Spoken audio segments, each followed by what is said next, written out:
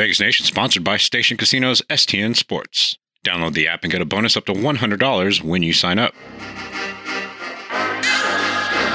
Sports, entertainment, little to no culture. It's time for Unsportsmanlike Conduct with Ed Graney and Adam Hill. Welcome into Unsportsmanlike Conduct of the Vegas Nation, sponsored by Station Casinos STN Sports and presented by the Las Vegas Review-Journal, Blue Wire, and the one and only Liquid Death. We're your hosts, Ed Graney and Adam Hill, and we're here each week to give you some of our thoughts on the Las Vegas Raiders before entering the world of news and topics we find interesting. Here we go. So let me start with this, because I know you've talked to him a couple times this week, and I'm talking about Davante Adams. We know what happened last week in the first half, how well he played, how many targets he got. In the second half, they kind of went away from that. Davante had a lot of things to say after the game. A lot of people perceived them shots at the coaching. Then he came back. You were in a scrum earlier this week asking him questions about, what the meaning of all that was. Big picture here, who do you think he's most upset with? I think you would have to, that's a really deep question that I think, you would have to, maybe do a couple shots with him and get him at the bar to open up about that sort of thing. I don't know. I mean, I'm sure I think the first thing to point out is that he's never really been in this position. They had two losing seasons in Green Bay, but one was when Aaron Rodgers was hurt. One was, right down at the end of the season. I think they lost the last game. They fall under 500. But he's never been in a spot where they're 4 games under 500 and essentially out of contention, midway through the season. Like they're not officially mathematically, but essentially they are. And I think he's never been in that position before. And I think you can understand some of the frustration when he came here thinking he was, adding a generational talent at wide receiver to what was already a playoff team, and that was going to push him over the top. I'm sure that's what he believed, and you would understand why at this point of the season he's thinking, what did I get myself into?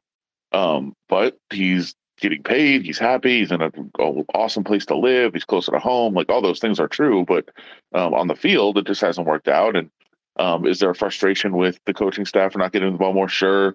Frustration with himself, maybe, for either, putting himself in this position, misreading the situation, or even some of the things he's done on the field. He has had a couple of drops. So there's a frustration with himself, with the offensive line, with his old friend Derek Carr. Like, their relationship seems good, but there might be some frustration there. I think it's everything. I think it's more frustration at the entire situation than it is any one person. I might have misread this, and I might be wrong. I don't know what you think, because I think McDaniels, legitimately took some grief for that game and play calling in certain spots. But they were up, was it 17-0 at half? 20-3? What, last week? Yes, against Jacksonville. Well, it was actually 20-10. Okay, 20-10, but at some point they were up 17. They were up 17, and then they were up 20-7. Okay. And then so here's the thing and before we even move on to anything else, like, one of the things that, after the game, the narrative was, and Davante Adams talked about, hey, we went away from what was working, and people said they got conservative, all of that. I've now watched the game 3 times, and I also, did a play chart, and I'm trying to remember the exact timing, but the Raiders kicked a field goal to go up 20-7 with about 45 seconds left in the second quarter. So they're up 20-7, 45 seconds left in the second quarter. They got the ball like 3 minutes into the fourth quarter, down 24-20, and they had only run 5 plays in that time. So from 45 seconds left in the third quarter to a couple minutes into the fourth quarter, you go from up 13 to down 4, and you only have 5 offensive plays. Right. They didn't get conservative. They didn't fall apart offensively. They just didn't have the ball. And that's not to put it on the defense necessarily, because I think the defense has been really, really, taken to task for a lot of this. And it's both sides of the ball, because conversely, the Raiders then got the ball, 4 times in the fourth quarter with a chance to take the lead, and they didn't. So, at some point you're going to give up points. It was more just circumstance of the game, right? They're up 27. They give up that field goal right at the end, the last play of the second quarter. So instead of being up 27, they're up 20-10, and then a long drive to start the third quarter as a touchdown drive. So now, you get the ball back and you're only up 3. it is a different, kind of a different feel. And then they went, they had two really nice running plays. They gained about 24 yards on those two running plays, and then a pass to Davante Adams that went nowhere, and then two incompletions. And then, they give the ball back. So they didn't get conservative. They just didn't have the ball. And then late in the fourth quarter, I think it'd been so long since they were on the field that, the rhythm was gone. Some of the timing was gone, and they weren't able to get anything going. But, both sides of the ball can take plenty of blame for this. Yeah. But so at the end of the day, you paid the offense. You decided offense was what you wanted. You invested heavily in the offense. This should be on the offense. And if they have that many opportunities, they can't, complain about anything the defense does. So with the lead to start, and maybe I'm, making this too simplistic or wrong, but I kind of bought into his idea about having balance. And I know everyone looked at the targets in the second half and the passing game in the second half, but I didn't think he was outrageous in what he said in his explanation to us on Wednesday about what had happened, or maybe it was Monday. I'm sorry, Monday when he met with the media. I know you were there. In terms of trying to have some balance, that you can't throw every play, especially when you're up. Did you give him a pass there? Did that make sense at all to you when you talked about, when people said, hey, why did you go away from the pass so much? Yeah, it made sense. But they also, like I said, they actually didn't go away from the pass. They just didn't have the ball. But yeah, it makes sense from a philosophical standpoint for sure, because they were starting to get a little bit of pressure. And if you just drop back and pass on every single play, you don't have the offensive line, I don't think, to be able to do that, to be able to tell your line, hey, we're going to throw every single down, get out there, pass block every single play. This is a line that is far more comfortable run blocking. They do much better as run blockers, and they do much better as pass blockers when the run is established. Like that's what this line is. And so, yeah, I think that you have to, I'm not a run the ball guy, but I do think that there is elements of this offense where, you are much more comfortable when you're running the ball. And look, the offensive line wasn't great anyway last week. Josh Jacobs had 67 yards, but 66 were after contact. That's incredible. They weren't creating a whole lot in the run game, but you do it just to keep them off balance so that they can't just tee off and pass rush, because they were getting there on the pass rush as well. So that's why you run the ball in that situation. So you're not putting it much. Well, yeah, I mean, you're saying it's across the board, because I'm writing about Max Crosby this week. The year he's having, recovered the fumble last week, had no sacks last week. I don't think any of them had sacks last week. But defensively, do you think they're getting unfair chops here, even based on their ratings of 28th in total defense, 31st in red zone defense? I mean, how much stock do you put in those rankings? And, are they as poor as people think? Well, it hasn't been good. Let's start right there. And you mentioned the red zone defense, which has been bad. The goal-to-go defense, teams have been perfect in goal-to-go situations, 15 out of 15 this year, which is a pretty staggering stat. But here's the thing about that. It's 15 out of 15 this year, and people are making a big deal about it. They also surrendered touchdowns on their last 14 goal-to-go drives last year with a totally different staff, and on a team that went to the playoffs. Like, that's something that this team has struggled with for sure, is allowing touchdowns in goal-to-go situations. So they need to kind of fix that. I think one of the biggest things with the defense is the fact that they really just haven't generated turnovers at all. That just hasn't been a thing. And a lot of that is because the pass rush hasn't been there. I mean, they have gone 2 straight games without a sack for the first time this year. Max Crosby had 0 pressures 2 weeks ago. It didn't really impact the game very much last week either. And teams are just really taking him out of things. And the fact that Nate Hobbs isn't there is affecting the secondary. So you're neutralizing Max Crosby by sending a bunch of bodies at him. You don't have Nate Hobbs, and this defense becomes very, very ordinary. So, you have to find a way to overcome that. You have to find a way to generate turnovers. It hasn't been good defensively, but at the same time, like you decided for the most part that you were going to say, we're going to go outscore teams. We're going to have all these weapons on offense. We're going to go outscore you. Now, they've only had their full complement of offensive weapons in Renfrow, Waller, Adams, and Carr together for 67 snaps this year, I believe, which is less than 1 full game. So that's a big part of it. But you built this team to outscore people, and that was what you wanted to do, and that just hasn't happened. Locals know the STN Sports app is the most trusted sports betting app in Nevada. They have convenient sign-up locations across Las Vegas, so download the STN Sports app today. You may start noticing there are strange tall boys of beer in the bottled water section of your local stores. Well, it's not beer. It's actually mountain spring water from the Alps, and it's called Liquid Death. And it's available in still, sparkling, and 3 other flavors. Why is this water called Liquid Death? Well, basically it'll brutally murder your thirst, and their infinitely recyclable tallboy cans are helping bring death to plastic bottles. They also donate 10% of the profits from every can sold to help kill plastic pollution. Aluminum is infinitely recyclable and can actually be profitable for recycling facilities. One day I was at work in the cafeteria and saw the Las Vegas Review-Journal was carrying Liquid Death in the vending machine. So I sat drinking one at work while eating my tacos just to fake my coworkers out and make them think I was having an icy cold tall boy with lunch. Go get Liquid Death at your local Smith's, Walmart, Sprouts, or find a Liquid Death retailer near you with their store locator tool at liquiddeath.com/Vegas Nation. That's liquiddeath.com/Vegas Nation. It's interesting because narratives can change based on records. If they're 6-2, I don't think we'd hear Dave Ziegler talking about we're evaluating everyone. This is what this year's about. We've been doing this all season. I think if you're 6-2, you're talking about, trying to win the AFC West and qualifying for the playoffs. So I wrote this the other day. I want to know your thoughts. Given what they did before the year, given all the money, hundreds of millions of dollars in contracts, being very positive about the team, extending people, bringing people in, high-priced guys, big-time names, playoff team last year. I think it was a win-now situation in their minds that they thought, like you said, hey, we'll bring Davante Adams in on a playoff team. This will be, not easy to get back, but this will be expected.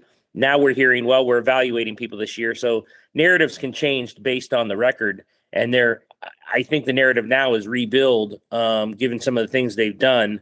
But should that take away from, if they don't make the playoffs, this is a failure? I mean, can you change mid-season like that with what you're telling people and still not be considered a failure if you don't make the playoffs, given that was probably the goal to start the year?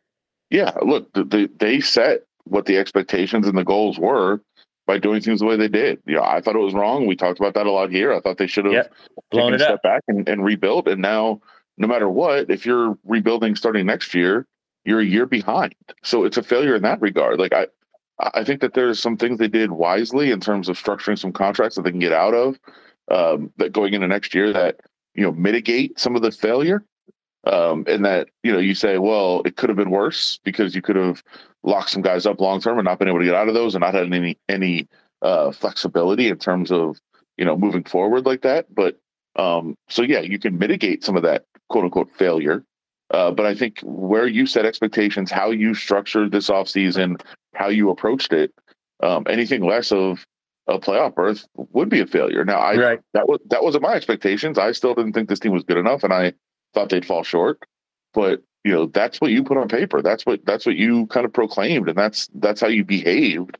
That you thought you were 1 or 2 players away from being a real contender, and it's kind of blown up in your face at this point. Why didn't you think they would be a contender this year to start? The defense? Well, no, I thought, look, the phrase I've used pretty consistently is fool's gold. Like, they were not a good team last year. They were a team that, that somehow stayed together through a lot of adversity. They found ways to win close games at the end. But, I know people hate analytics and they hate a lot of the, reading closer into things. And a lot of people are just like, hey, your win-loss record is your win-loss record, and that's it. And that's fine. And that's how, teams are judged, and that's how you make the playoffs. But not all playoff teams are created equal. They had a very easy schedule. They had several games last year against teams who didn't have their starting quarterback. They found ways to win, and the underlying numbers suggested they just weren't a good team. And they got a playoff berth because they earned it. Like, don't take away what they did. What they accomplished was tremendous. It was unbelievable what they were able to overcome and make the playoffs last year. And it was a special season. But that doesn't mean that you come in and say, hey, look, we're good. We made the playoffs. Like, you have to look deeper than that and have to look at the fact that they weren't a good team overall last season. And you treated this offseason like you were a great team. And that just wasn't the case. And so there's a reason why, despite all those additions, the Raiders were still picked last in the division, that the sportsbooks still had them last, that the future odds were, the longest odds in the division. There's reasons for all that. Like, the underlying numbers suggested they just weren't a good team, and you're kind of seeing that bear out this year. Yeah, one of the guys they can get out of the deal with at the end of the year is Derek Carr. I don't think a lot of people kind of realize that. It's up to 2 or 3 days after the Super Bowl that they can get out of that before they have to pay him. And I don't think he's had a great year. I don't think that's any secret. Do you think at this point, when it comes to the evaluations, they're making a hard look at him already? And again, you said it the other day in another meeting we're in, people would scoff at this, that success would be 2-15, but and I don't think they're going 2-15. They're going to win games.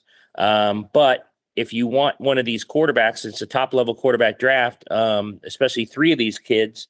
It wouldn't be the worst thing in the world to finish that poorly and get one of them and move on from Carr.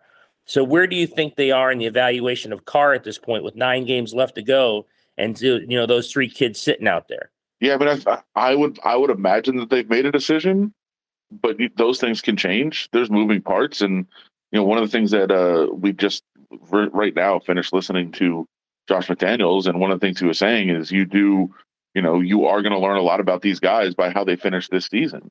Not mathematically eliminated yet, but for all intents and purposes, it seems like it. And what guys are going to fight and claw and scrap, even though you don't technically have anything to play for. Like, they want to see that. And, if Derek Carr can lead this team and keep them together and lead some big push at the end of the year, that might go a long way to determining how they feel. I don't know how they feel. I don't know that they've decided to move on or decided to keep them. I don't know if they've decided either way. I would imagine that they have a decision in mind, or at least are close to a decision, and they want to see how maybe how he's able to circle the wagons, so to speak, and move forward. And they'll probably judge some on that, and they'll probably judge a lot of guys on that. But we will see where they are. But yes, to me, and I again, it's a complicated way to say it, but they got a huge win in Jacksonville last week, and people say, well, they lost. Yes, that's big. Not only because you get a loss and you get one step closer to having a better draft pick, but also because Jacksonville is the team that you might be fighting for one of those top draft picks with, and now they have the tiebreaker to go ahead of you, which means you would draft higher in the draft. So to me, that's the mentality right now. Like, the ideal scenario right now for the rest of the year is to play really, really well, to have a bunch of guys really step up, especially the young players, to look really good, to have games completely won in hand, and to find a way to lose them. Like, that's the ideal scenario right now to me, if I'm running a team. But the reality is, players are going to fight as long as they're on the field for the most part. And Davante Adams does not want to go out there and tank. Like, Davante Adams doesn't want to go out there and not play hard. No, and the players, you never get that from the players. They don't care about draft picks. Of course. And I'm not just singling out Davante. None of the players care. By the way. Or should they? Yeah, for the players, like, a better draft pick means they might lose their job. Right, right. Like, it might be they might draft a guy that plays their position. Like, you don't want to have, you don't want to tank if you're a player, but for the organization, if maybe some guys are kind of hurt but not fully hurt, go ahead and take a few weeks off. Let's put you in injured reserve. Let's see how that works out. If Derek Carr at some point has a little lingering pain in the back, why don't you take 4 weeks off and see how that goes? Like, that's the kind of things you do if you do want to ensure that you get a better draft position. And we'll see how that plays out. Does that have anything to do with Waller and Renfro both going on the IR, you think? Or do you think these are legit things? Because I think this is the first time we've heard of an oblique strain with Renfro. Well, yeah, and then today we got more convoluted news on exactly what it was. I'm still not sure exactly what he's dealing with. It was another Josh McDaniels, I'm not a doctor answer today. Right. He just kind of said it's something in the side. Yeah, we hadn't really heard about it. He'd been limited a little bit with Darren Waller. Like, we kind of think, maybe he's a week or two out, but hey, take the 4 weeks off. Like, what harm does it do? You're not going to lose out on a playoff spot because you lose a game here and there. That ship has kind of sailed. So, good opportunity to get guys healthy and make sure they don't have any long-term damage and get them back at the end of the year, maybe. Depending on the record, I don't know how much is going to be worth it. Yeah, and so we'll see how that plays out. But yeah, those are the ways that you ensure that you don't have a great end to the season. Have you started your draft evaluations yet? Not hardcore. No, I mean, I'm watching games here and there, checking out some guys, and every once in a while, if you flip on a college game, you kind of look at who the potential draft prospects are and kind of evaluate them a little bit. But far from being ready to to get any kind of mock drafts or evaluations together. All right. So you can't tell us what you think about the quarterbacks. Oh, I mean, quarterbacks are an easy breed.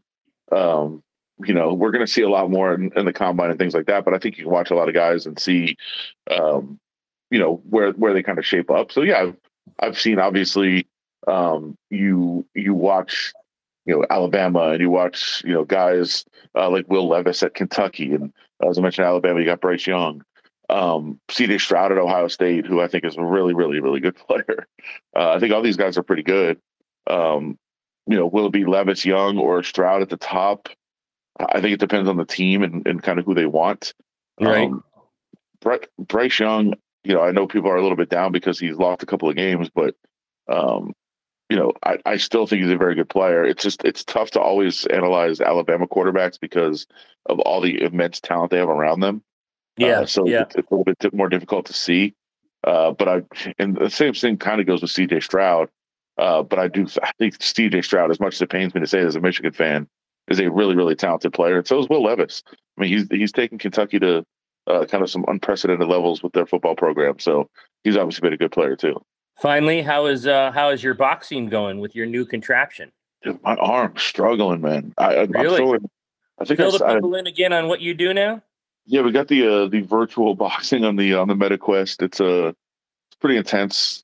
Built myself up. Like when I first started, I was getting 4 or 5 rounds and couldn't even go anymore. Now I'm to 15 rounds last night. Really? Yeah, but I mean, not the snap on the punches in round 13, 14, not great. Okay. Not great at all. You took one of those long ago heavyweight matches of 15 rounds against Ali? No. It was 4 different fights. Okay. All right. But I ended a couple early with knockouts. So, you gotta take away some of that. No, it's pretty intense, man. It's I think we might have said the game thrill of the fight on the MetaQuest. So you're in there, you're kind of throwing punches, and I've noticed that I throw way too many lefts, and especially the left jab, because it's like it's your lead hand, and you see your opponent drop his hands a little bit, so you just want to get there quickly. So you throw that left jab out there, and then by the end of it, you're like, man, I threw way too many left jabs. My arm is just dangling now. It's tough. Got the elbow. Got the Josh Allen elbow working. I might need Tommy Johnson. No, you got the UCL tear. I might, but yeah, it's pretty intense, man. It's going well. Are you doing any other sports? Well, I got the football simulator too. So reading some defenses, making some throws. Okay. And in that, do you get to choose which quarterback you are? Yeah, you can do. There's a couple different games, so yeah, there's multiple. Who have you chosen? I like to go with the Ravens. Oh, okay. Well, yeah, you chose a good guy. Oh yeah. And can you run? I'm trying to get him paid. Yeah, you can do multiple things. It depends on what game you're in. But the one I like to do a lot of just passing drills and finding the open guy. Nice. All right. Well, I'm happy for you. I always want updates on that. Now your left arm's hurting. We got to get you and Larry Meir doing one of those simulations and see who wins. Can you, if Larry had a headset on, could you fight him? I don't think so. It's a one-player thing, but certainly Adam don't want this. He don't want no, he doesn't want that. Don't want the smoke. Don't want none of this, even in the virtual world. Well, I know a couple of the TV guys were kind of mocking us in the media room because they're out there actually boxing, like actual boxing. I'm like, why go to the gym? TV guys who actually box? Yes. Really? Yeah, the guys from Channel 3. Oh, he actually boxes, huh? Well, multiple, all of them. So they go to the gym and go at it. Yeah, and I'm like, why? You just do it from home. You get in the simulator. Oh man, I didn't know that. I didn't know those guys were boxers. Oh yeah, and they're kind of looking down at me. I'm like, hey, look, I'm getting a lot of rounds in. Got that left. Look at that. Got that tough elbow. I'm trying to work out. I think I got to stretch the arms a little bit more before the fight. Those round stretches where you swing your arms around. But now that you got the UCL tear, I'm not sure about that. Yeah. Should we do a virtual Fight Club episode like we did the Media Fight Club episodes in the past? Yes, that would be tremendous. That would be great. There's got to be one where you can box each other. There's got to be an interactive one somewhere. That's what I'm saying. You got to. If not, they should make it so you can interactively box each other. I mean, that would be sweet. Oh, it'd be fantastic. Yeah, I'll try to figure that one out. We have to make this work. All right. Good stuff there, as always, from Adam. That's going to do it for our latest edition of Unsportsmanlike Conduct of the Vegas Nation, sponsored by Station Casinos STN Sports and presented by the Las Vegas Review-Journal, Blue Wire, and Liquid Death. Remember now, there are new episodes of Vegas Nation every Monday, Wednesday, and Friday. Subscribe to Vegas Nation on Apple Podcasts, Spotify, or any podcasting app. Find all that coverage and more at vegasnation.com. For our producer, Larry Meir, and my co-host, Adam Hill, I'm Ed Graney. We'll talk to you next week.